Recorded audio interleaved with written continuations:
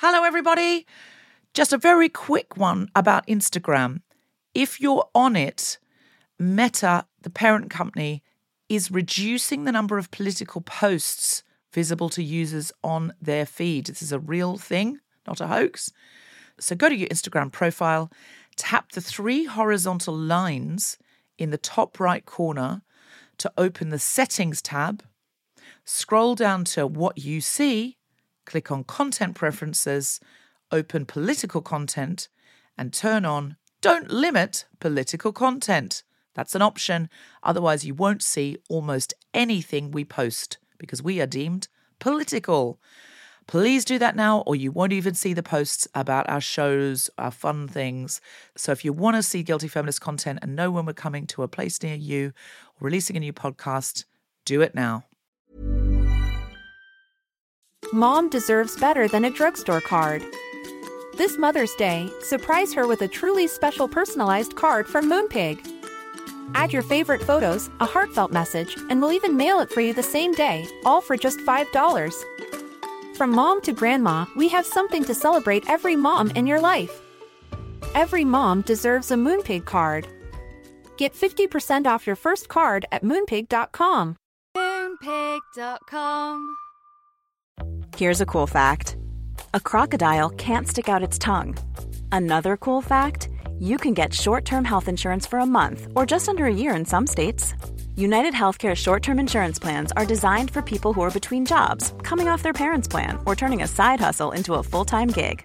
Underwritten by Golden Rule Insurance Company, they offer flexible, budget-friendly coverage with access to a nationwide network of doctors and hospitals. Get more cool facts about United Healthcare short-term plans at uh1.com.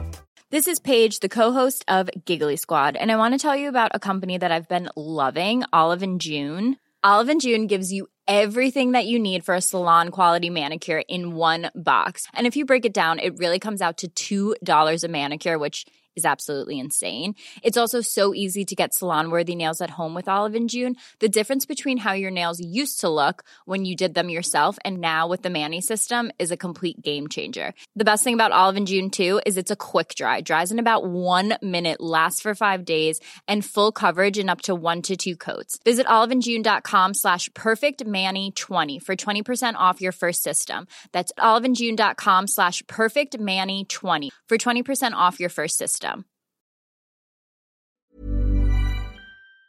Merry Christmas, Guilty Feminist listeners, and or an incredibly happy festive period to you.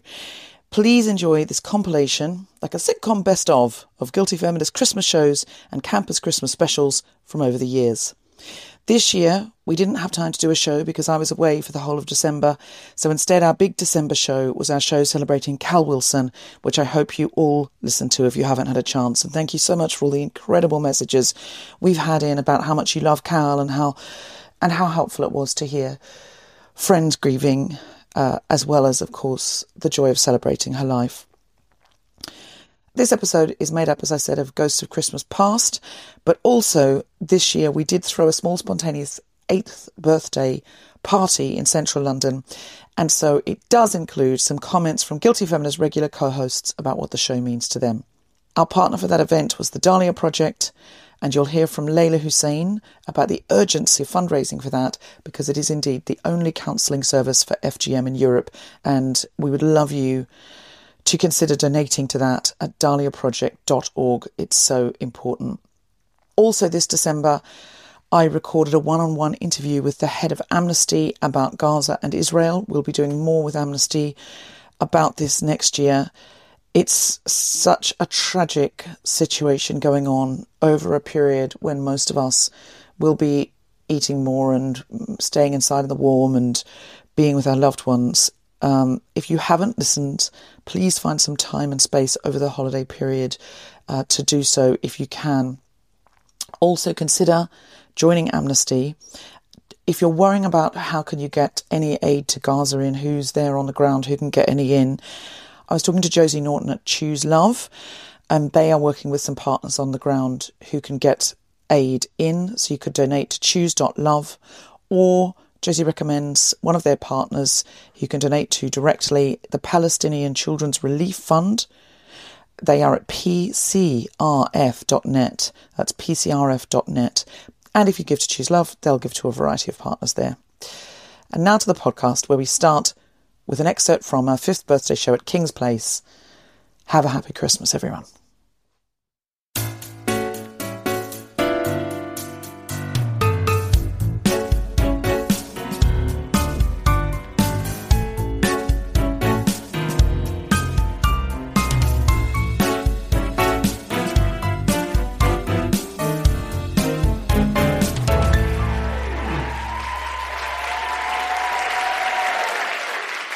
That's right. 5 years ago, bar 2 days, on the 9th of December, we assembled 30 people in the basement of a fringe theatre in London, 20 of whom I knew by name, 10 of whom were their mates. They're plus ones, they're bringers. Is that Jonquil? Yep. Jonquil runs our Patreon. Jonquil, where are you at that first show? Of course you fucking were. Is there anyone else at that first show? Just give us a cheer. Woo! What's your name? Hey! Have you been on this show? Have you been on this show a couple of times? Yes, okay.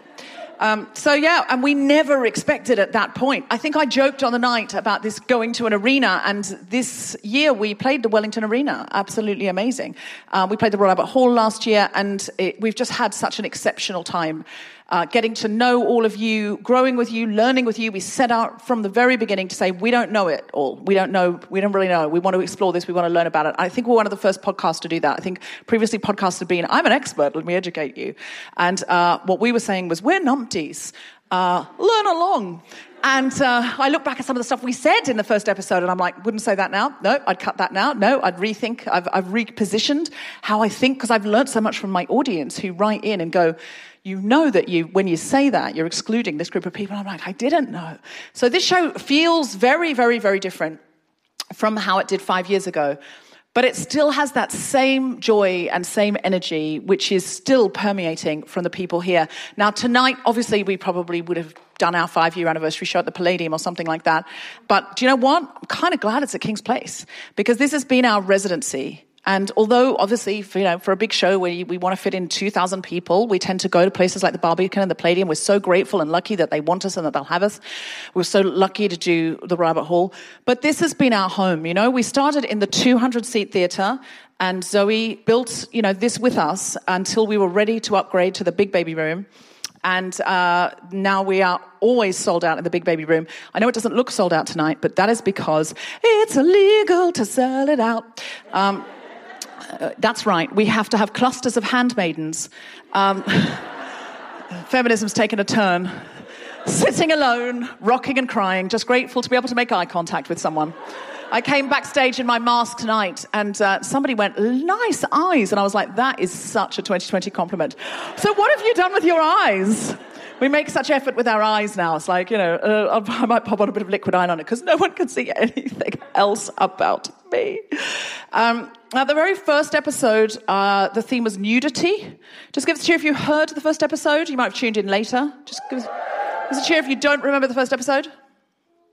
Oh, God, you were all committed. You started with the first one. But does anyone remember what my challenge was? Life drawing model, thank you very much. 5 years ago, I was absolutely terrified to walk in to a life drawing class, but the lady made it a lot easier because I was a bit late and there was already an incredibly glamorous girl, Lucy, who I'm friends with to this day, because when you meet somebody naked, you are bonded for life. And Lucy was there. She was like 21. She was a student. And she had these very elegant tattoo of like a chandelier down her back, I think I remember. And she was glorious. And she was perched on a stool with the most elegant posture I'd ever seen. And I walked in, and the lady made it very easy for me by saying, take your robe off and put it on the chair and sit down next to Lucy. And I was like, no, this is going to be the worst night of my life. But actually, do you know what? It turned out to be one of the best nights of my life. And that's the thing about The Guilty Feminist. You're never sure how it's going to go. But I'll tell you when it took a turn. She dragged a mattress across the floor, put a piece of red velvet over it, and said, recline. And I thought, I've got two options here. I can kind of go down like a mouse, but then, we all know when we're lying down, arms behind the head, tits up, is the power posture. So I thought, fuck it, I've only got one option. So I lay there like that, and you have to lie there absolutely still for 8 minutes. Once someone started drawing, you cannot move at all, which was unfair because a man moved around. So he was down the other end. I placed my knees very carefully, gang. And he moved around. I was like, oh no, I can't move. But after I'd been there for like 8 minutes, completely still, I started to feel like a queen, like an empress, like they were all hiding behind their clothes. And I was the one they had to draw. And I thought, I'm going to become a life drawing model. I'm going to do this for confidence. I'm going to do this like, once every couple of weeks. I've never done it again. But this week, Sophie Duker cajoled me into putting 5 nudes on the internet, which is a feminist challenge. Now, she tried to make me do it in the middle of lockdown in summer, and I said, fuck off, Sophie Duker, I don't think so. I haven't been waxed since 1978. Not everyone has to be waxed. I like it. I like the smoothness. I don't know what to tell you. I enjoy it. I've been not waxed, and I like the smoothness. And I just felt, I just felt dowdy in lockdown. I just felt like there was look, my natural beauty is predicated on a team of experts. That is just how it fucking works. And I'm a scrubber-upper, basically. Although I have become more comfortable with myself in my natural habitat, in my natural state, and that's a good thing to come out of 2020. But I was just like, I'm not posting nudes. I wasn't in the place. But this week, Sophie and I got on a Zoom podcast, and we were chatting about it, and I said I'd never done it, and maybe I would. And so as soon as we got off, she started posting, Deborah Frances-White owes us all nudes. She's got to do it right now. She's got to do it now. 5 nudes. And I meant like sometime that week when I'd chosen, she was like, now. So I thought, oh, fuck it. I've got to do it now. So I just went into the bathroom, took everything off, got a cup of tea, and just took a picture of myself in the mirror with a cup of tea here and my phone here. So you couldn't see the nipples because otherwise they throw you off Instagram. I know I got a nipple out on Instagram once before because of Amanda Palmer, long story. And don't hang out with Amanda Palmer and not expect to end up kicked off Instagram, is all I'm saying. And so I was like this, and I took it in the mirror, and then I took these other ones. I did one in the bath, which was more of a video. That sounds wrong, but it was just, look, I left it on the highlights reel. You can see them for yourself. And I just thought, fuck it, I'm just posting them. And I did a lot of stuff around it, to mitigate it by saying Sophie's forcing me, so that people would not think this was me, wanting to do this. And I put them out, and I felt that embarrassed, feeling awkward. But then quite soon, I just thought, it's only my body. And I remembered that very first thing. And I thought, it's just a body. We've all got one. Why are we so obsessed with hiding it? And I realized that the 5 years of the podcast really had paid off because I felt incredibly liberated. And then I saw all the people looking at it, because you can tell who's looking at your stories. And I saw all these men in my life who had seen the build of Deborah's going to do this. Oh my God, me reposting Sophie, me going 5 seems like a lot. Oh, I have to do it. Oh. And they had clicked through every one, and then one, and I thought they're going to stop after one. They didn't. They looked at all of them. These just guys I know, in comedy and stuff. And I was like, fucking hell. I'm going to be in rooms with them now. And I'm going to know that they looked at all of them. And they're going to know that I know that I looked at all of them because some of them listen to this podcast. And I was like, what? And then I was like, and I had this terrible, deep down feeling of, they're going to think that I feel entitled to be a sexy person. They're going to think, do you know what I mean? Only one person relates to that, because sometimes observational comedy is only to connect to one person. But I had this thing of do they think I'm taking myself seriously and that I think I'm sexy? And I was like, do you know what? And I looked at the nudes again and I was like, I am sexy. This is okay. I'm going to take myself seriously as a sexual person in 2021. That's right. To the extent where I have my bra on show tonight. And if you don't think that's serious, you're wrong. I've thrown a bra into the audience tonight. Have you ever known me to do that before? No. Do you know why? The nudes liberated me. Sophie Duker was right. I am liberated by the nudes. And then I did a virtual reality gig for a company called Creative XR, which stands for extra reality or extended reality. I was in a comedy club. So it was basically like we are now, except I've got a headset on. So it looks like I'm in this room, but I'm not. I'm in a room on my own because we've got COVID. But the thing is full of people. But you're all at home as well, but it looks like you're here. I mean, it's animated. It looks like you're in a cartoon. It doesn't look like there are real people there, but it looks like you're in a cartoon. So as you walk, what you can see is what you see when you walk, and you put your hand up and you can see your hand, but it's a cartoon hand. And you can point at somebody and they see that you're pointing at them and you do too. Except sometimes they've just gone to make a cup of tea in real life and it's just their avatar sitting there. So you're talking to them and then you realise there's no one there. It's weird, right? And so they said to me, and this is a real I'm a feminist part, they said to me, do you want this jeans and a T-shirt avatar? We've got 2 avatars that look a bit like you, just like a woman. One's jeans and a T-shirt, and one is in this hot dress that looks like she's a 90s glamour model. I went, obviously the 90s glamour model. Who doesn't want to sex up at this point? I mean, why would I go out in jeans and T-shirt? It doesn't make any sense. And I thought, everyone's going to do that, right? Everyone's going to make themselves a sexier version of themselves. When I got out there, the whole audience were like, they weren't people. It was like a rabbit in a ruff and a donut with arms and legs. And I was like, they haven't done that. What they've done is quite feminist. They've said, you can't make any assumptions about me. You cannot sexualize me. You cannot look at me and tell what gender I am. You cannot look at me and project gender onto me. You cannot look at me and project age onto me. You cannot look at me and project race or disability or anything of those on me, because I'm a rabbit in a ruff. So what fucking assumptions have you got? And I realised that there was something very powerful about this, because I might meet this rabbit in this ruff and decide this rabbit in a ruff is a twat. Not a nice rabbit in a ruff. Don't like his political opinions, quite rude. But the next night, if I go into another bar and I meet another rabbit in a ruff, do you know what I can assume about rabbits in ruffs? Fucking nothing. Because this rabbit in a ruff might have been a woman from Croydon who was 45 and, drove a Volvo, and this rabbit in a ruff might be a 14-year-old boy from India. And I think more time in virtual reality is going to make us just make fewer assumptions in real life. But I also realised that I really love reality. Because you pick up a drink in virtual reality and it goes, nah, because I'm not good at it. But then even when you get good at it, you can't drink the drink. It's made up. In reality, you can drink all of the drink. So I just after that wanted to go down Oxford Street going, oh my God, everything's real. I wanted to go like into a garden and go, oh, feel the plants. I could smell it. Reality's amazing. And I said it to this guy and he went, yeah, reality's got great graphics. It's true. So those 2 experiences together have made me realise that I make assumptions all the time about myself and how people see me.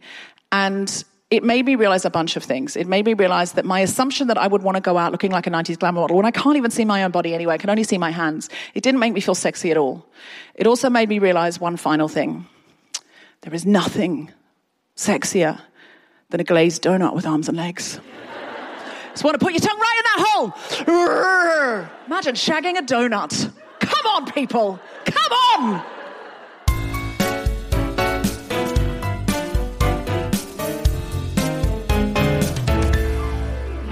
Today we're doing a guilty feminist Yuletide anti-fascist extravaganza. It's Christmas, but that means it's a good time to fight fascism. We've decided. I think it is, though. I think it is because you're sort of full of Christmas cheer and spirit and you're feeling generous and it starts making you think about other people. So this is Christmas, and what have you done? I've always felt that was a bit passive-aggressive. Do you feel like that when you hear the show? All right, John Lennon, more than you this year. Another year over, another year down. Yes, I know, I've not done enough. The part that gets me is when it gets to, war is over if you want it. Fuck, I haven't wanted it enough. So that's designed to make women feel guilty, because we're the ones taking that on, you know that. So it's our anti-fascist extravaganza. Now, the reason it's our anti-fascist extravaganza is it cannot have escaped your notice that the far right is sweeping across Europe. You cannot have escaped your notice because it was on the front page of The Guardian 2 weeks ago. There was a whole thing about the Poles. One of our guests tonight was telling us that 2 refugees were sent back to a border in Greece naked, and they froze to death. There are children at the American border with numbers on their wrists. One died of dehydration. And the things that are being said in the Australian Parliament are just extraordinary. Turns a phrase like the final solution. There are 2 concentration camps offshore for refugees, including children. And recently the head doctor was arrested and taken away because she was saying you cannot keep people in these conditions just because it's offshore. So my question is, who's going to fight fascism this time? Because the timing is almost on the nose. Just as everyone who can really remember the Second World War is dying, it's like, oh, that didn't really happen, and we set the clock again. But last time, Britain, America, Australia, a lot of the countries that allied up to fight fascism are drawing up the drawbridges or electing people who clearly have a fascist agenda, even if the Constitution currently won't allow fascist activity. So who is it? Who's going to stop it? And my idea is this. It's got to be us. Because the thing is, in the 1930s, they rounded up journalists. But we're all journalists now. All of us. Anyone who has a Twitter account or could get one, anyone who has an Instagram account or could get one, is a journalist and could start changing the way the world is seen by those around them. We've got to be more clever than we're being at the moment, where we're all sitting in bubbles and sharing things that essentially most people don't want to read. But I reckon we can do it. But what we have to recognise is that it is possible that we are now living in the time between Hitler's a madman, it'll never happen, he's not dangerous because he's so out there, and the time where it's too dangerous to speak out because you fear you'll be shot. And that period, we don't know how long that period is, or if we're living in that period now, but in case we are, I don't want to sit back and do nothing. If in 5 years' time they come, I want to say I've done everything I possibly could. But I also think there's enough of us. There's enough of us, and we're smart enough, and we're mobilised enough, and we have a voice now. We all have a voice that we can actually collectively stop it. I've only really realised my power in the last couple of years. 5 years ago, I actually wasn't that politicised. I said I was, but I didn't really do anything. Mostly I just went for brunch and complained to my friends that I wasn't getting far enough in comedy. We talked about our sex lives, and we shared things that we were buying, and we were massive consumers. And I think the thing that is going to change us now from people who go on marches, but then what do we do, into people that stop fascism collectively and globally, us, here, the people that start to spread this word and change things. What we have to realise is when we look at those pictures of people being liberated from concentration camps at the end of the Holocaust, we see those people and they seem surprised to be alive, bald, skeletal, almost soulless. And we have to remember, if they're wearing a Star of David, that was just one chapter in their life. And for many people, it was the last chapter in their life. But for some people, it wasn't. It was just one chapter in their life. Before that time, they were like the Jewish people in our community now. They were that university lecturer who you had a crush on. They were that nice couple who run the bagel shop. They were that guy in a suit getting on the tube and pushing his way in front of you. They were that doctor without borders. They were David Schwimmer. They were Barbara Streisand. That's who they were. And when you see people being liberated from camps or photographed in camps wearing pink triangles, it's really easy to look at them and think they look like zombies almost. They're people you feel pity for, but to forget that actually that was one chapter of their life. For some, their last, but for many not. And they were that cool guy in the nightclub who admired your outfit, that person at work you have the best in-jokes with, the quiet IT guy, the nice couple who run the bagel shop. They were Hannah Gadsby. They were the Queer Eye guys. That's who they used to be in a previous chapter. They had unrequited crushes.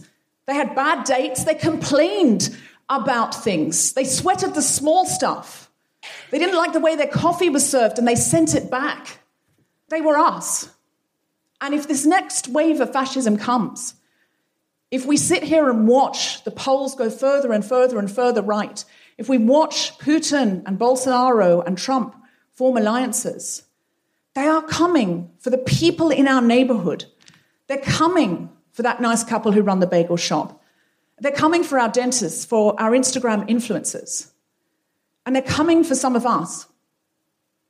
So now is the time to act.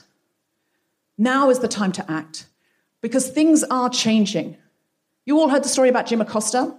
He was in the White House and he kept on asking Trump questions. There was some tussle over a microphone and then he was banned from the press room. Then the judge said, no, he has to be let back in. And so Sarah Huckabee Sanders said, okay, he can come back in, but now there has to be new rules for decorum. Journalists can't ask more than one question. Journalists have to sit down if the president says he won't answer their questions. Trump said on Twitter that he would like to have a state-run press. Right? And there were Jim Acostas in 1930s Germany. There was a man called Fritz Gerlich. He was a journalist, he wasn't Jewish, but he spoke out against anti-Semitism, and he was sent to Dachau. What year do you reckon he was sent to Dachau? Any guesses? Most people I've asked have said 1939 or 1941. Earlier. How much earlier do you reckon? 33. He was sent to Dachau in 33. Most people don't even know Dachau was a concentration camp in 33, but it was where agitators, journalists, people who spoke out, the Jim Acostas were sent. He died in 34 in what was called the Long Night of the Knives, where people who disagreed with Hitler publicly were killed. We don't know how much time we've got, but we do know they can't round up all the journalists this time. And the other thing we know is, while there might not be any obvious allies, it's not like we can expect Canada and New Zealand to form a supergroup. Woohoo! They don't. They've got some very nice-looking prime ministers, but they don't have the heft. They don't have it. I don't want to be negative, but let's be clear. There are limits to even Justin Trudeau's charms. It's not going to push fascism back. I mean, maybe. But here's the thing. What you can't have fascism without, you can't, and governments won't try and implement it because they need the ground to be right. You can't have it without mass othering, without spreading the message that is soaked in and believed all the brown people, all the refugees, all the Jews, all the black people, all the trans people, all the gay people. You can't have fascism without that. It's not possible. And you can't have it without mass apathy. Because the reality is most people in Nazi-occupied countries turned away. They just looked away because it was too difficult to look at. And I feel that now. I scroll past pictures of Yemen because it's too hard to look at. It's difficult to look at everything that's going on right now. Does anybody else feel it's difficult to look at everything? It is difficult to look at everything. The vast majority of our populations are not white supremacists. Actually, a very small percentage of our populations are white supremacists and serious misogynists and homophobes and transphobes. And a very small percentage of our population would get on a train and go to Calais and work with refugees or sort of go out of their way to do some act of kindness. Most people go on Instagram to look at contouring and cats. And I think we spend so much of our time arguing with people on the far right and not realising there aren't that many of them. What we need to do is motivate and politicise all of those people in the middle, and we only need a chunky minority. You only need enough people that if they came into your street to round up all the brown people or all the refugees or all the gay people or whoever they wanted to round up, there would be enough of us to come out to the street and hold hands and say, if you're going to take them, you have to take all of us. They won't do it if they know that's the case. So we need to politicise a chunky minority of people who are not politicised. And we won't do it with sad, scary pictures, and we won't do it by shouting at people on Twitter that they're not good enough. My question to you, and my question for this evening, is what's our carpool karaoke? Seriously, what's the carpool karaoke that fights fascism? What are the things that are fun to look at? How can we make our tribe more joyful? How can we make our tribe a more fun place to be? How can we make people realise that politics is everything? That the way that they live, that the money that they earn, that the freedom that they leave the house with, that the fact that they don't have a curfew, that's politics. All the good stuff we have is politics, is freedoms that people have fought for. So what we need to do is individualise people. If enough of us had like a little story on our Instagram of like making cupcakes with a trans person, or interviewing a refugee about something they weren't expert on, it becomes impossible for people to go, all trans people are scary, all refugees are sad. It becomes impossible. So the two things I want us to think about tonight are joy.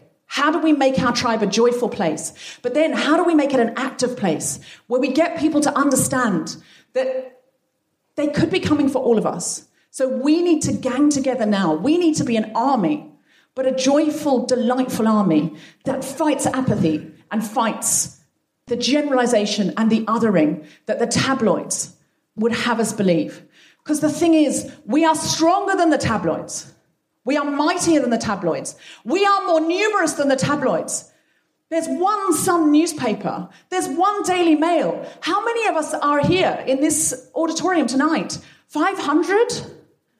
But we've got to be louder. We've got to get busier. And we've got to get more proactive, more actively compassionate. So, are you with me?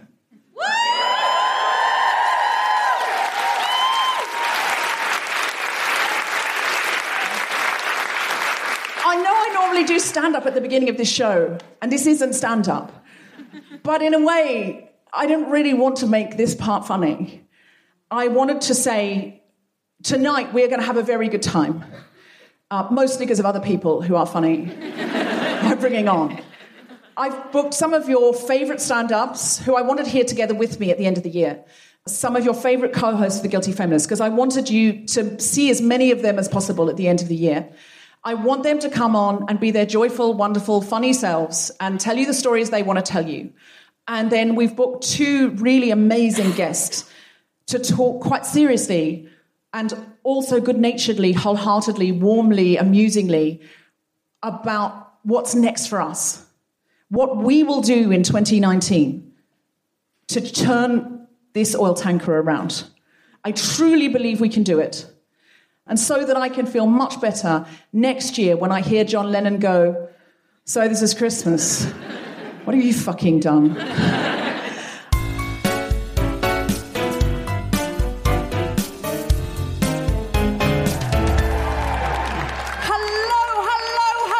Hello, and welcome to Camp as Christmas! Are you feeling camp? Are you feeling Christmassy? Have you brought your feminism? Good, they were the things on my clipboard. This cape was made by Despicable Daisy. She's made me capes that say Guilty Feminist on the back. She can make you anything that you want. But you have to pay her, by the way, that's clear. But she's a massive fan of our cause tonight, and she feels very strongly about it. Tonight, all the proceeds from this show are going to the Say It Loud Club, run for and by LGBTQ+ refugees. That's right. When people first get to London, if they are LGBTQ+ refugees and they are fleeing specifically homophobic oppression, it can be very difficult for any number of reasons. One reason is the Home Office usually open with, "Can you prove you're gay?" I mean, yes, absolutely. Literally, in some cases, "You don't look like a lesbian." And to which the refugee will reply, "Well, if I look like a lesbian in Uganda, I'm dead." But also, what does a lesbian look like? That's not a known quantity, even here. But even more so if you haven't grown up with the iconography and it hasn't been safe to express yourself in that way. So Say It Loud they were started by refugees, they're run by refugees, and they absolutely understand what it's like to turn up in a strange place and have to integrate and sort of turn up and go, well, many people say, well, I can't just turn up at a gay club. Like, what would that be like? What would that feel like? And so it's community, it's pride, which can be very, very difficult to access if you're from somewhere where it's been criminalised and even with the extent of capital punishment. It's also connections, it's legal help, which we're going to hear more about tonight, and all sorts of other logistical help. So it's an amazing, amazing cause. So all the proceeds tonight will go to the Say It Loud Club. None of the comedians are taking a fee. Everything from tonight that we get as the Guilty Feminist goes straight to Say It Loud. And you're only applauding yourselves. It's your money, gang. You're applauding yourselves. Well done, you. You know you can also set up a direct debit. whatever you do, wherever you are, you can donate. If you go to sayitloud.org, it'll say donate, and you can set up a direct debit if you'd like to. So we'll talk more about that. First, I just wanted to talk a little bit about the nature of refugees and Christmas, this very special intersection, and why I wanted to do this show. And it's partly because I think Christmas is a great time for us to remember about welcoming people. 5 years ago, I did a podcast. We're doing a podcast season with refugees coming on as guests, but they weren't talking about being refugees because refugees often get filtered through their displacement story. And so we said, well, can people come on and just talk about themselves or anything else that they know about? And so we had a refugee on a podcast, and there was something about him that I really liked. And afterwards I said, look, my husband and I are going away and we need someone to mind our cats. And because I knew he was sofa surfing and he didn't really have anywhere to stay. He was displaced again, and I just felt like he'd been an architecture student in Damascus at the sort of Oxbridge of the Middle East, and he had been displaced and living in refugee camps and homeless for 5 years. So I just said, would you like to mind our cats? He said, I love cats, and he came to stay. Anyway, long story short, he's never left. And that was 5 years ago. You know, it became apparent that if he left, one of the cats would leave with him. And it was the good one. So we ended up saying, look, you know, you should stay. And he's really brought more to our life than we've brought to his by absolute miles. Many of you will know him. His name's Steve Ali, Steve being short for Mustafa. He's from Syria. Anyway, the first Christmas, he'd only been with us a little while. I think he'd been with us for 3 months. And we said, would you like to come for our family Christmas up north? And he said, yes, I'd really like to. And Steve had never had Christmas before, understandably, of course not. But there was a lot of embargoes on Western media. And his family were also very strict about what he could and couldn't watch. So he didn't have any references. We had to explain everything to him. And it was only then that I realized how ridiculous it is. Like, he was like, he came home one day and went, do you know there's a tree inside? And I was like, yeah. I thought we could decorate it together. He was like, why? And I was like, because it's... Okay, I don't know. There were so many things, like, I had to explain to him about Santa, and he was like, so you tell... I said, do you have anything like that? You know, like, is there anything where you... similar, you know, in your culture? And he went, what, like a burglar? That you tell children, go to sleep, because a man you don't know is going to break in the night. No, we don't have anything like that. Definitely not. Why would we? That is what is that? A plum pudding that you set on fire? It was like, why are you setting fire to a perfectly good pudding? We were like, we don't know. We don't know to have the answers to any of your questions. And then also you have to explain things like, this is just our Christmas. So if you go to someone else's house another year, don't expect them to do this because everything's so weird. So when the plum pudding comes out and we've lit fire to the brandy, in our family, we sing, happy birthday to you, happy birthday to you, happy birthday dear Jesus, happy birthday to you. And I was just like, can you imagine if one year he ends up at his mate's house and he's like, starts saying, happy birthday to you. I was like, no, that's just us. And then he turned to me and he said, when's Jesus' birthday? And I went, today. That's what Christmas is. He went, oh, I get it now. But it's not clear, isn't it, from the Santas and the trees? Nothing about this says Jesus' birthday, really. It's not what Jesus would have wanted.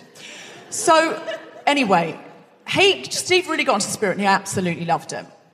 And he was like, so next year I came home and he had got the tree. He'd bought the tree and he'd started decorating it. And it was really, really lovely. And I said to him, Steve, just so you know, this year I've given our flat to refugees at home because we're going up north. And you can do that. If you don't know, you can contact refugees at home and say, we're going away. It could be for 2 days, could be for a week, could be for 2 weeks. And they will organise refugees who are all, within their system. And he said, well, who is this person coming in? I don't know them. And I went, no, but they're from refugees at home. He was like, all right, well, I'd like to know who it is. And I said, oh, okay, I've just opened the email. He's a model. I think we found a refugee more good-looking than you, Steve. And he went, show me. What? And he went, well, he's probably not very clever. And I went, it says here he's a lawyer. And he went, well, his English probably isn't very good. And I said, this is true. I said, it says here he's actually translated a book of Sylvia Plath letters from English into Kurdish. He was like, I don't like the guy. Anyway, Ari turns up and he comes the night before we leave so we can show him around. And we're going off to a Grace Petrie concert. Just give us a cheer if you know Grace Petrie. If you don't know her, you've got to look her up. She's absolutely fantastic. She'd be here tonight if she didn't have something else on, because we just work with her all the time. She's amazing. And so I was on the bill. So I said, do you mind coming to the show? It's called Proper Lefty Christmas. Because Grace's audience is very queer, I thought, he might enjoy it. So along he came, and we walked in. And Ari, you have to understand that Ari left because he was going to be killed. Ari's a gay man. It came out he was a gay man. He was going to be killed. And he left his life as a lawyer and a translator of Sylvia Plath poems and a part-time model, and he ran. And he had been on the run for years. And the night before he came to stay with us, he'd been sleeping rough at Waterloo Station, which gives you context for people's lives. And by the way, refugees don't all have to be good-looking Sylvia Plath. People are from different walks of life. If you take any 1,000 people in London right now at random and put them in boats off the coast of Dover, that's who refugees are. It's the CEO of the bank, it's the person who cleans the floors, it's the librarian with unrequited love. I don't know why I think librarians have unrequited love. If you're a librarian, I'm so sorry. You're probably having way more sex than me. I don't know why I would think that. But, it's everybody. That's what you have to understand. It's everybody. It's everybody. People always think, do you not think I can't stand it when I hear Suella Braverman and Priti Patel. I'm like, do you not think bombs fall on rich people? They fall on everybody. It's this assumption that people are desperate to get to our amazing country. I mean, they're fixing that, aren't they? They are. They make it so undesirable that no one would want to come here. It's disastrous. But Ari had run away from an incredible life, and he was terrified. And he was finally in safety in the UK. But I took him that night to this concert, and it was in Shepherd's Bush in a big sort of all beer and fun and sawdust on the floor. And this lesbian punk band came out, and they were singing "I Want to Kiss You in the Street Where Everyone Can See," and they were kind of jumping up and down. Headbanging. And he just looked at me and he went, "Are they allowed to sing this in public?" And I went, "Yeah." And it dawned on me that he knew it was legal here. He knew you wouldn't get arrested for it. But it never occurred to him you were allowed to publicly celebrate it. And he kept looking at the door like the police were going to come in, which, in a few decades ago in this country, that would have happened. But he said, "I can't believe they're allowed to sing this." I said, "Well, they're still singing it in quite an angry way, which should tell you it's not fully resolved." But it was incredible. It was an incredible experience. And that night we went home and Steve said, "I've made Ari a stocking." And I said, "That's really nice." He said, "Well, at my first Christmas, I got a stocking." And to be honest, Steve's first Christmas, 3 people made him stockings. And he thought, I said, "It's not always going to be like this, just to be clear." He thought there were 3 Santas for a while, a trinity of Santas. I was like, no, we went a bit overboard. But he said, "I've made Ari a stocking," because he said, "My first Christmas here, people made me feel really welcome. And that's a hallmark of the UK to me." And he said, "I want to make sure Ari feels special and welcome." And so he brought it out. He said, "This is what I've bought." He said, "I got this stocking." And I looked at it and I said, "Steve, that's a stocking for a cat." He went, "What? Why are there stockings for cats? That's ridiculous." I went, "I don't know. It's an eccentricity of this country. Many people in this country like cats more than refugees, honestly. It's very strange. I don't know why." I said, "But it's fine, you'll get away with it. He won't know. It's fine." And he said, and he'd put some things inside, little chocolates and socks and things like that you put in stockings. And then he went, "Here's the 3 main things for the stocking. I've bought him a globe, like a globe of the world, because I want him to know that the world is his oyster." And then he brought out an oyster card. He said, "I've brought him a topped-up oyster card, so he knows that the oyster is his London." And then he said, "And I've got him a jar of Marmite, because he needs to know the worst excesses of integrating right now." And that moment, that pay-it-forward moment of the ripple of "we'll include you and you will immediately feel empowered and resourced to include someone else," made me want to do this show. Because I wanted everyone here to know the huge impact that any small act of kindness to someone who's been displaced, and especially someone who's been displaced not because of misfortune or war or famine or something that's happening to everyone, but the time and place and experience of being displaced because of who you are, in many cases by your own government, by people around you who love you, that's something. And so for someone else to say, you're welcome in our community, you're welcome at our Christmas, you're welcome here, it means everything. Everything. It could be one tiny thing. But I ask you, as a community, I know many people here tonight, you've come for Campus Christmas, will be LGBTQ+, or strong allies with people who are LGBTQ+ in your family. Try and get involved with the Say It Loud Club, because one tiny act like that, one topped up Oyster card, one smile, I'll take you for a cup of tea, I know a great gay bar, I'd love to take you there, will mean everything. And forever, you will be in that person's story. You will never not, that person will be on their deathbed, and you will be such an important part of their story.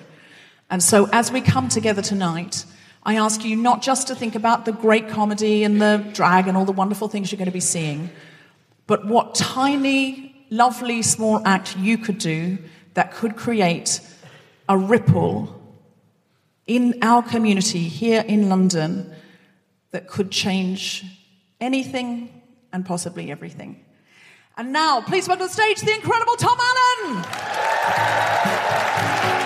Hi! Tom Allen! Hi, everybody! Not to be unkind there, Deb, not to be unkind there, but you just did 35 minutes longer than you should have done. No, I didn't. No offence, but it's New Year, everybody, now, so... I thought I was meant to do 20 minutes. You were supposed to bring me on at 7:40. It's 8:15. Don't worry about it. Don't worry about it. That's not true, is it? We're not in a rush. It's 8:15, yeah. Oh, God, I'm so sorry. Don't worry about it. I've become one of the Scottish widows. I'm so sorry, Tom. Don't worry. We've been having a lovely time back there. We've been having a great old time. A gay old time, you might say. Tom, though, we have lost 2 acts tonight, so I was making up for the time. Yeah, of old age, I think. Tom, would you like me just to leave you here to talk about me? No, Deb, no. If you're not here, then it's bullying. But if you're here... Can I ask you, Tom, about your family Christmas? Do you have Christmas traditions that are eccentric? No. Although, what I love to do before Christmas, and I did it today as well, actually, I bleach the bathroom. Is that a Tom Allen thing? Yeah, I smell like either a swimming pool or sort of slightly like poppers. And, because I use this spray that's got bleach in it, I didn't realise until afterwards, and it made the whole bathroom smell like a swimming pool. So I've cleaned the bathroom, I've buffed the taps, and I've changed my bed sheets, which is the main reason I want you to hurry up, because I'm very keen to get back into them. But no, I'm very excited to be here. Go on, you want to say something else? No, Can I just ask? I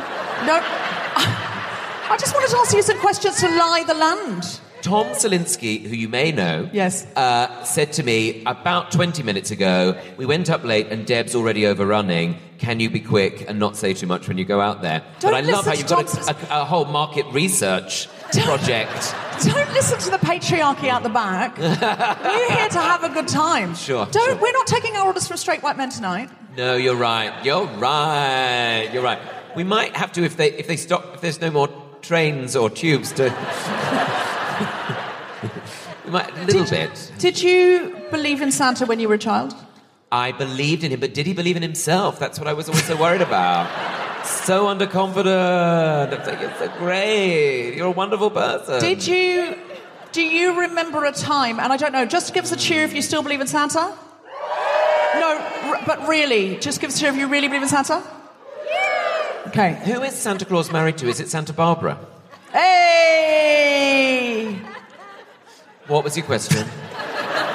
Do you have any memory of sort of shifting between belief and less belief? Yes, I do. I remember we went to see Santa, or Father Christmas, actually, as we called him, because we're not American. And Some of us aren't. We went to... Sorry, other Americans here. Just give us a cheer if you're American. No offence. Loud cheers. Santa Claus, there you go. Santa Claus, you'd say Santa Claus. Father Christmas. We went to see Father Christmas at Alder's department store in Bromley. And the... guys, any Alder's fans in? What happened to Alder's? It was great, wasn't it? Slightly too crammed full of jumpers. But... remember, and they said, if you believe, you'll put an ornament from your Christmas tree in your bedroom window. And I did that, and then I felt like maybe I was slightly too old. And I was 12 at the time. I was slightly too old. See, I think that kind of magical belief is wonderful, and I think the fact that you've believed enough to wear one of Despicable Daisy's capes tonight, which are available in a silent auction, I think. Is that what's happening? Silent auction, yeah. Silent auction out the back. Yeah, outside in the interval. And can I ask you, were you ever in a nativity show? Well, I was. And what did you play? The narrator. And because of my beautiful voice, and I do have a tendency to speak quite fast, and when I get nervous, and of course I did get more nervous than I realised, and that little donkey, which was basically two boys in brown T-shirts with a tablecloth on their head, it arrived in Bethlehem so fast. It was like it was on the goddamn Eurostar. Tom Allen. It's actually quite warm with the hood on. Yeah. We're going to be seeing a lot more of you tonight. Well, don't say it like that. Put people off. Everyone wants more of Tom Allen, don't they? You've got to say that now. No. Well, yeah, we've got to bring on our first act, Deb, because otherwise we will be told off. The other acts are in the green room out the back getting absolutely pissed. Okay. All right, in that case, our first act, you've probably seen him on Live at the Apollo. You'll have seen him in lots of television things. Roast Battle, of course. He was on with me, of course. Did very well on TikTok. Somebody shared it, I don't know who. If you... Was it you? No, it wasn't me. I put up one TikTok video and then it didn't do very well, and so I thought, forget it. You don't need TikTok. You're on the proper telly. Oh, well, that's nice of you to say. Have you got a book out at the moment? I've got a book. I don't like to go on about it, but I've got a book out at the moment, okay? It's called Too Much. Get it from all good book retailers. Too much? I feel you're not enough, Tom. I could get more and more and more of you. If only I'd had that as a quote to put on the front. But I didn't. So, but thank you for saying it. Now, yes. Our first act? First act, just an hour into the show, and... I don't think anyone's noticed, and I think that's the main thing. I think we've really got away with it. No, they like it.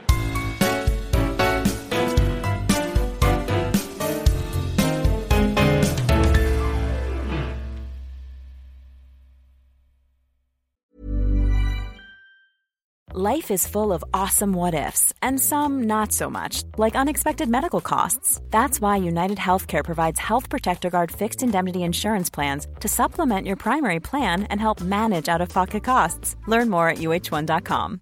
Mom deserves better than a drugstore card.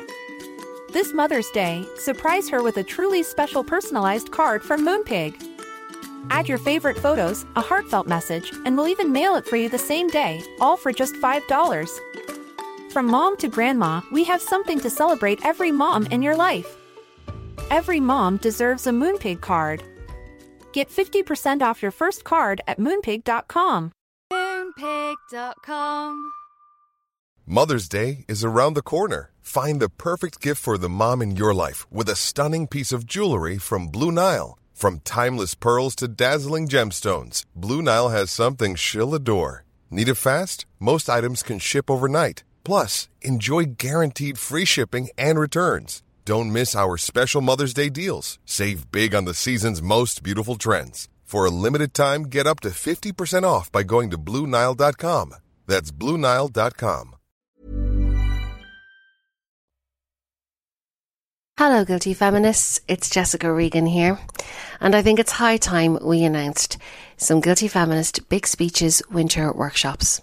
If you, like the majority of the population, have a fear of public speaking, or if you quite enjoy it actually, but you'd like to level up your skills, perhaps you know someone who could benefit from this training and this would make a great Christmas present, or maybe you're just curious and would like to give it a go. If you are any of these things, then please go to guiltyfeminist.com/big speeches to secure a place now on one of our winter workshops. They are taking place on December 11th at 11 a.m, January the 14th at 3 p.m, January 28th at 11 a.m, and our last one will be February 11th at 3 p.m. Book now to avoid disappointment. Our prices have never been lower. Hello, Guilty Feminists. This is Deborah. We've got some new live shows coming in 2024. Tickets are on sale now for shows at King's Place in London on the 15th of January and 19th of February. Full lineups to be announced, but you know we always get the best co-hosts and the most interesting guests. And we'll be announcing our Australian and New Zealand dates very soon. So keep an eye on the website, guiltyfeminist.com. And if you're enjoying this episode, why not pop over to Apple Podcasts, Spotify, or wherever you like to listen and give us a 5-star review and a few lovely words. It really does help other people find the podcast. And so does talking about it on social media or even mentioning it to a friend with your face. You can also get ad-free episodes by subscribing on Patreon, Apple Podcasts, or Acast Plus. That's all from me here. Back to the podcast.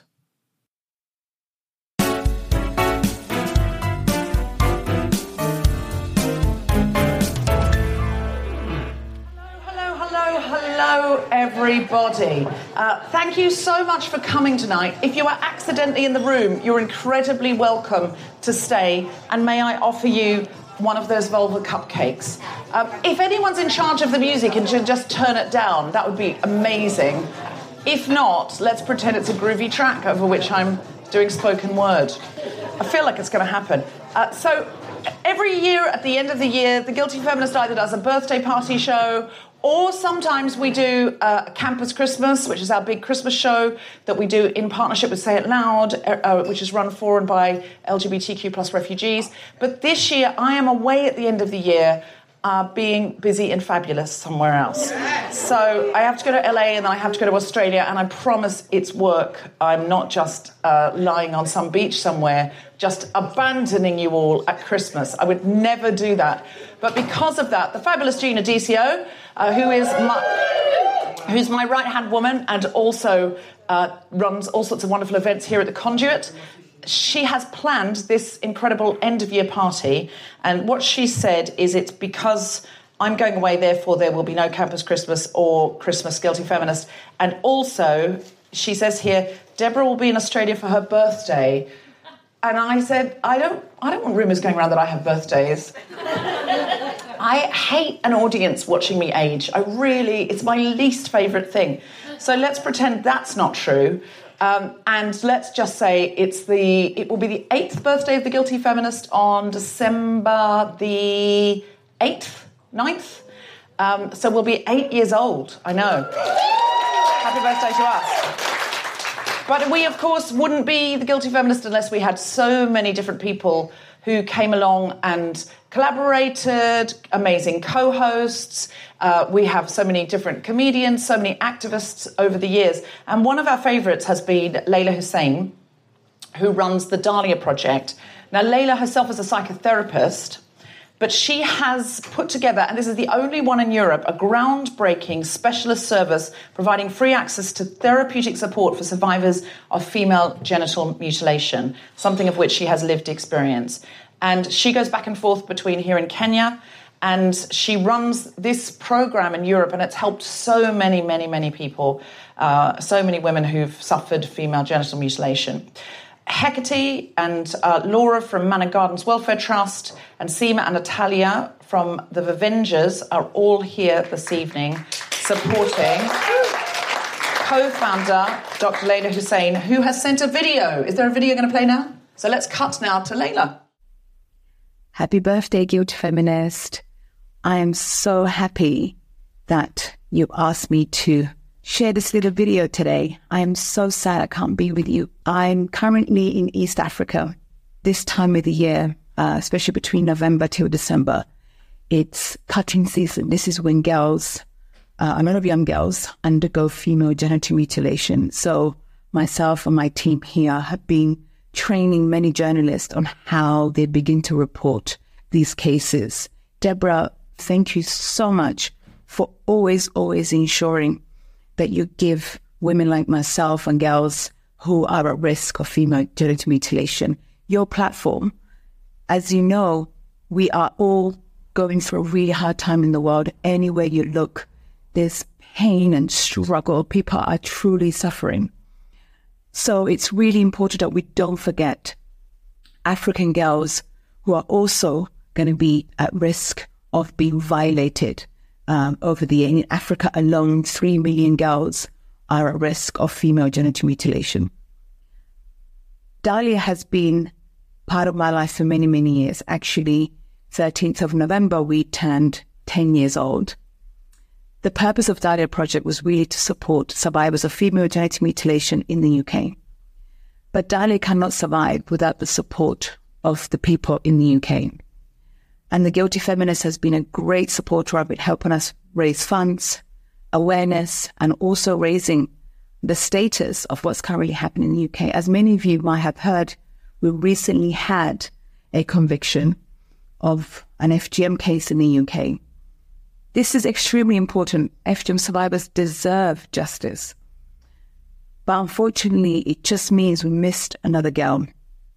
But we need to ensure those who are affected by this seek the right support. I want to thank my friends who are in the room today, the Avengers, who Dahlia will be supporting in ensuring that we fund their hubs. We really truly believe collaboration is the only way we're going to be doing this.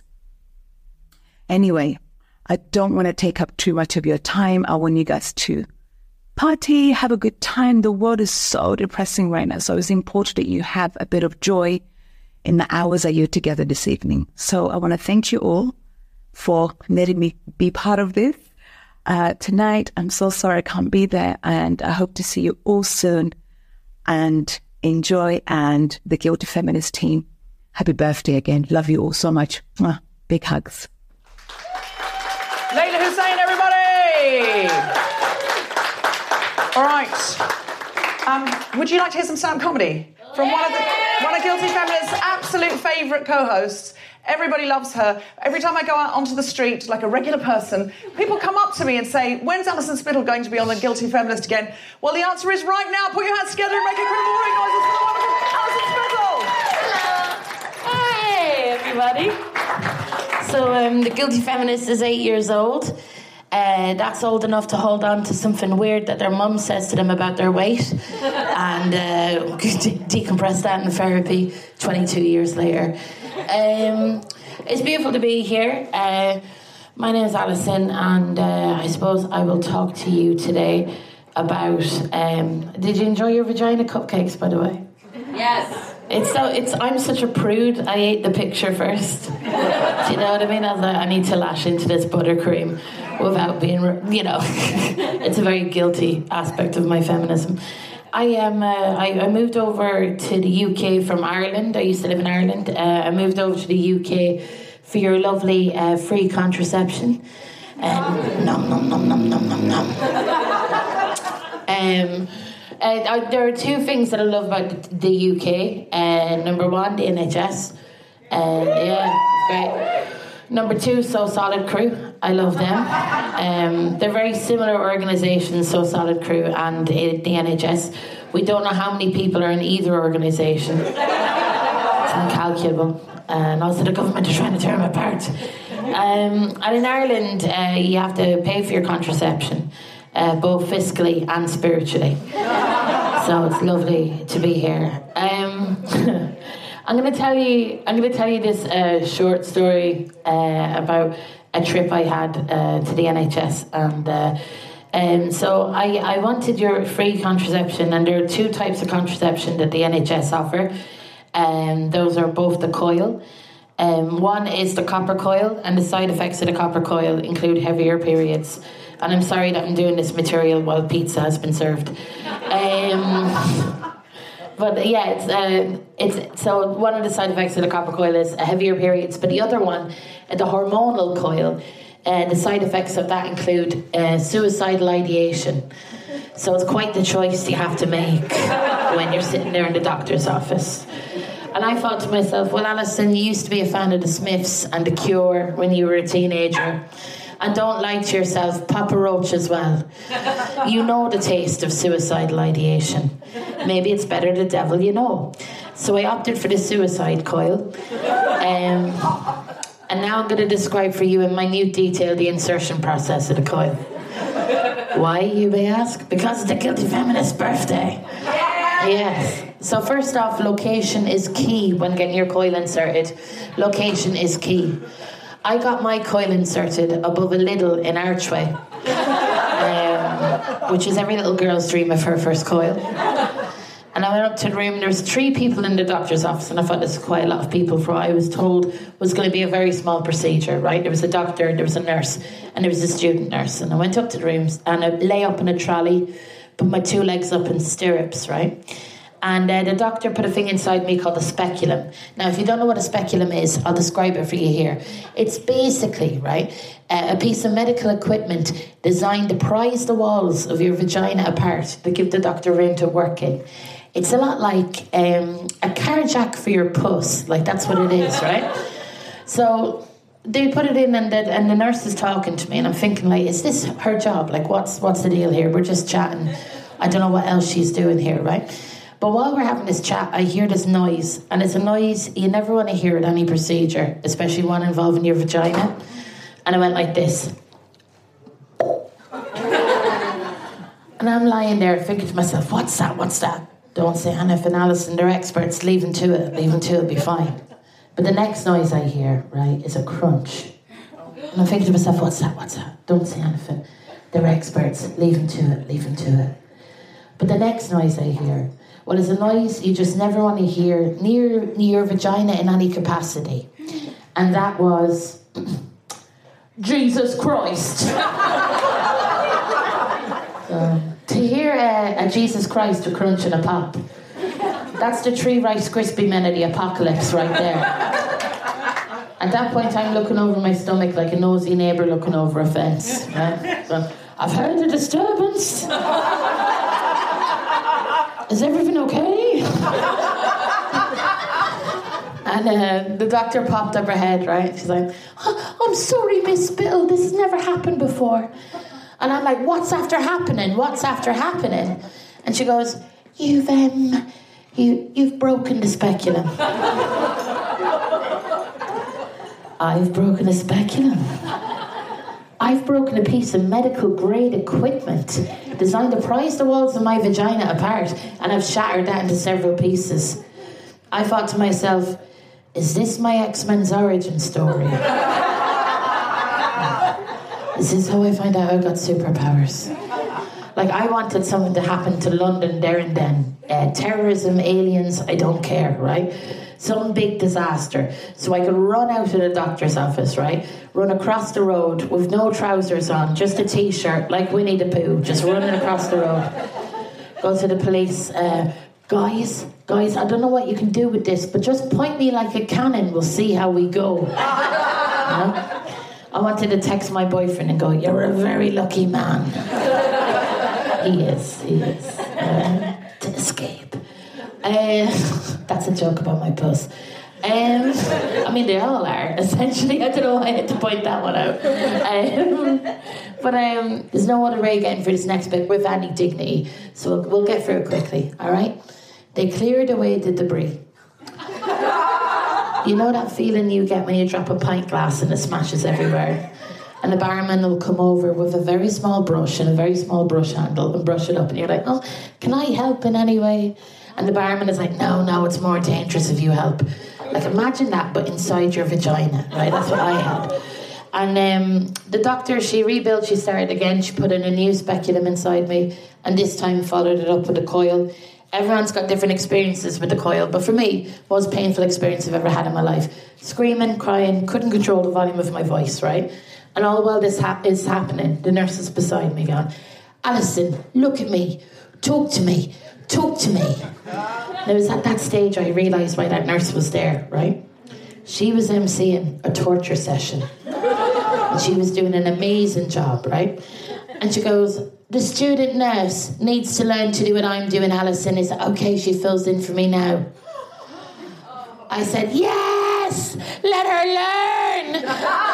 Let her learn! So the student nurse crawled up, well, not crawled up. walked. I'm not going to exaggerate. She's not out in the ring. She's a member of the... She walked up from behind the other nurse, right? And she walked up towards me, and I'm going, ah! Ah! And she leans in, right? And she goes, do you like the seaside? I said, yes, I like the seaside. Because no matter how much pain I'm in, I'm never going to deny the delights of the seaside, like, you know. It can't be done. It can't be done. Guys, I think I'm done. I hope you all have a lovely evening. Best of luck, everyone. Bye. Thank you. Alison Spindler,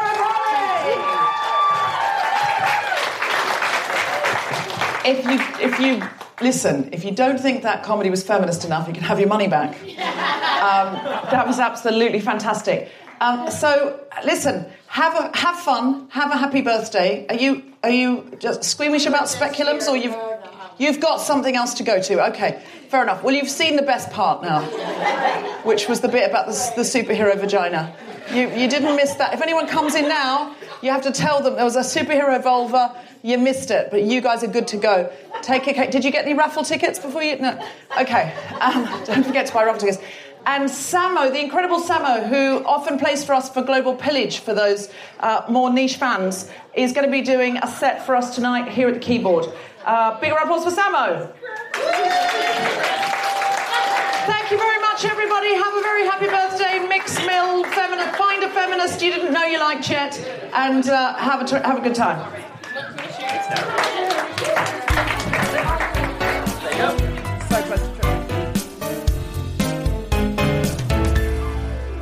Hello, this is Alison Spittle. Congratulations to the Guilty Feminist on its 8th birthday. So, do I think my perspective on feminism has evolved since I've been on the Guilty Feminist? Yes, big time. I cringe sometimes thinking about some of the stuff that I've said on the Guilty Feminist. So, it has evolved in lots of ways. I suppose through the new people that I meet while doing the podcast, I learn so much, and it's great. So some of it, like, I cringe at how ignorant I was, and some of it, I'm just quite happy that I've learned more. The episode that I think was important, I'm a bit biased, but I think it's the Repeal the 8th episode that we did in Norwich. It was kind of really cool to kind of like communicate outside of Ireland with people and tell people what was happening inside Ireland, because sometimes being an Irish woman, it can feel a bit mad. Yeah, sometimes you feel a bit like gaslit by reality. So it's kind of great to be able to talk about it in a room with other people. And I mean, all the episodes I've done in Ireland have been amazing because those are my people. Ooh, favourite thing about the holiday season, being a child of divorce, choosing which family I go to. I take it very seriously, and they should all feel slighted when I don't spend Christmas at theirs. That's being sarcastic. I'm being sarcastic. I think my favourite thing about the Christmas period is the effort people go to meet friends. There are friends that I only meet once every Christmas because of geography or whatever, and they're my favourite people. I'm Susan Wokoma, and happy Christmas and happy anniversary to the Guilty Feminist podcast. I believe that my perspective on feminism has changed dramatically since I started getting involved with the Guilty Feminist podcast, because I think probably as a black woman, sometimes you feel like you have the monopoly on wiseness and sageness and intersection. And what's been amazing about the podcast is that I've learned just, you know, how many different kinds of people we are fighting for. And it's broadened kind of what my scope is of being a woman and what that means to so many people. And yeah, you're never too wise to learn more. The balance between comedy and really serious topics, which the Guilty Feminist does amazingly, is actually really hard. I think that Deborah and Tom and the whole team make it look really easy. But it isn't, especially when things just keep happening in the world.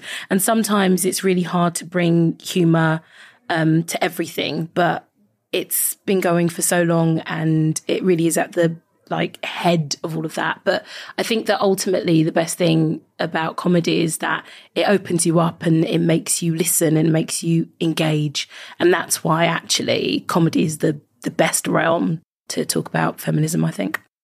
The sort of biggest impact that the podcast has had on me has actually been when I agreed to jump out of a plane with Deborah, which was really early on in my Guilty Feminist career.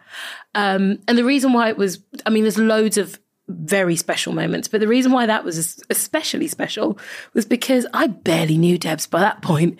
And she was like, for a podcast, which is not a visual thing, would you like to jump out of a plane? And I went, yeah. And I think it was a real change in me and my kind of readiness to be brave and take risks, just personally. So that's why it's, one of my best favourite moments. The thing I love about this time of year is mince pies, unlimited, Brussels sprouts. I am a Brussels sprouts fiend, and I feel like at any other point in the year that's frowned upon, but now I can sort of be my true freak self. So I really love kind of demasking. But also I just love the kind of centering of family, be it, your relatives, be it your chosen family. That's what I love about this year, is sort of, Christmas cardy as it can be. I think that it's always a really lovely time of the year to remember who you love. Hi, I'm Abigail Shaman, and happy birthday to the Guilty Feminist, and happy holidays of whatever type of holiday you celebrate.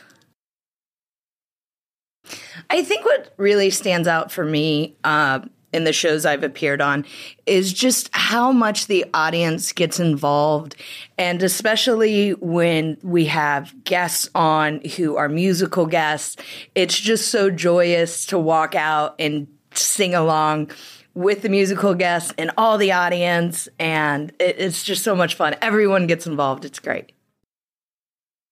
I think my perspective of feminism has changed since the first time I've been, because feminism itself is ever evolving.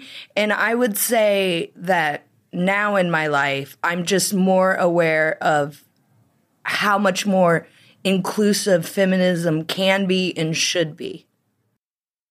I think what I like best about this time of the year, as an American who lives in Britain, there is no Thanksgiving, which might sound sad to you all, but Christmas and Thanksgiving are 3 weeks apart. And this is one less holiday that I have to worry about celebrating. I just have to worry about the one. And now that I only have the one, almost all the Christmas presents are nearly on time. My tips for a feminist Christmas are: don't get too bogged down in the traditions and make it as easy and fun for you as possible. You don't have to do the big meal just like Nana did. You can have it catered, or you can order a pizza. I'm Shappy, Shaparak, whichever you prefer. Corsandi, Merry Christmas and a massive, big, fat, brilliant, beautiful 8th birthday to the Guilty Feminist. I think I was on the first ever episode where it was in a tiny little mouse hole in London somewhere, and it had an audience of about 8. And I thought, what is this? What's Deborah doing? It's fun hanging out with her. But what is this? And now look what she's done. So my own feminism has evolved with the Guilty Feminist because it's the first place that isn't just purely academic and, sort of read these 17 books and then let's chat. It made feminism conversation very everyday. And it's the first sort of place where they discuss feminism where people in my other walks of life that have nothing to do with my industry, the comedy industry, mums at the school gate, you're a comedian. do you listen to The Guilty Feminist? Oh, we love The Guilty Feminist. So I sort of came out as a feminist a little bit later in life, I think, because I was bogged down with other stuff when I was a young woman. But yeah, it sort of put feminism in the mainstream and on the map. Comedy is really important when talking about any serious issue. Feminism is a serious issue, right? So when you add comedy to it, it doesn't take away from the seriousness. You can be serious and funny, but you can't be solemn and funny, right? So solemnity is a different thing. And I find The Guilty Feminist, the way it sort of marries and invites comedy into very serious discussions, is a way of making it connect and empower. I'm more drunk than I thought I was. I'm drinking really slowly. I'm speaking really slowly so you don't realise I'm a bit pissed on my antibiotics and one beer. Flippin' heck. This time of year of Christmas to me means peace, which isn't something that we have an awful lot of, but my own little corner of the world. I always remember going through my divorce and my ex-husband saying that we had to alternate Christmas. And I remember a Christmas when I wasn't with my little boy and how devastating that was. And every year I am so thankful that I have Christmas with my son and my daughter and my son's father and his wife. We all have Christmas together. And to me, that's a very precious thing because we have had to work really hard. I have had to work really hard to get here. And so I can't ever separate that from what it used to be like when I had to have Christmases without my boy. My name is Zoe Brownstone. I'm a comedian, and from the bottom of my heart, I wish the Guilty Feminist listeners a Merry Christmas, a Happy Hanukkah, a safe New Year, and peace in the Middle East. Okay, so the Guilty Feminist has been around for 8 years, allegedly, but I feel like the Guilty Feminist has been around my entire life. Like when I found the podcast, I'm glad Deborah's not in the room right now because it was near the beginning of my comedy career. And I really set it as a goal for myself that I would one day be on this podcast because so much of the conversation was like answers to questions that I have been asking and continue to ask. And yeah, through the 8 years, it's just been a relief that other women have these questions and there maybe aren't answers and there are some answers and there's jokes. So 8 incredible years. Wow. I will say in the episode that I was on, not to brag, when we were talking about romance, for not the first time, but like it's very rare that I feel like self-conscious on stage. But it was tricky. I was talking about some really vulnerable material and stuff that I've turned into comedy. But when you're talking about it in the context of like a conversation and like sort of a serious conversation, I felt like so exposed and sort of giddy about that because some of my favorite conversations on the podcast have been with like comedians where you get to see sort of, I guess, a peek behind the curtains. I think there are a lot of common misconceptions about comedians and female comedians. And earlier on in my career, it was like such a relief to hear other women who struggle with their own material, like trying to find the funny. And it was incredibly encouraging to sort of be on stage doing that and also thinking about it at the same time, and extremely stressful. I think talking about my dating life, my sex life, my breakup life, on stage in front of strangers started off as therapeutic, but now it's like it's become a sort of like a beacon, a signal in a dark and stormy sea for myself. Extremely selfish, but I can sort of navigate the waters a bit more easily when I'm constantly every single night replaying all of my worst mistakes that I've ever made in front of strangers and allowing them to laugh. In fact, encouraging them to laugh at my misery and pain. So yes, I would. I would say that it is definitely a sort of a therapy, but also like you should know better by now. My favorite time about this year is the sort of unabashed agreement that we have to come together and love one another and put our differences aside. And I am really hopeful that this next month of holiday cheer is contagious around the world. And man, it's really hard to be alive right now. And I miss my family a lot, and that's really tough, but it's also like a strong and beautiful reminder that I have a family and to be grateful for that. And God, that wasn't funny at all.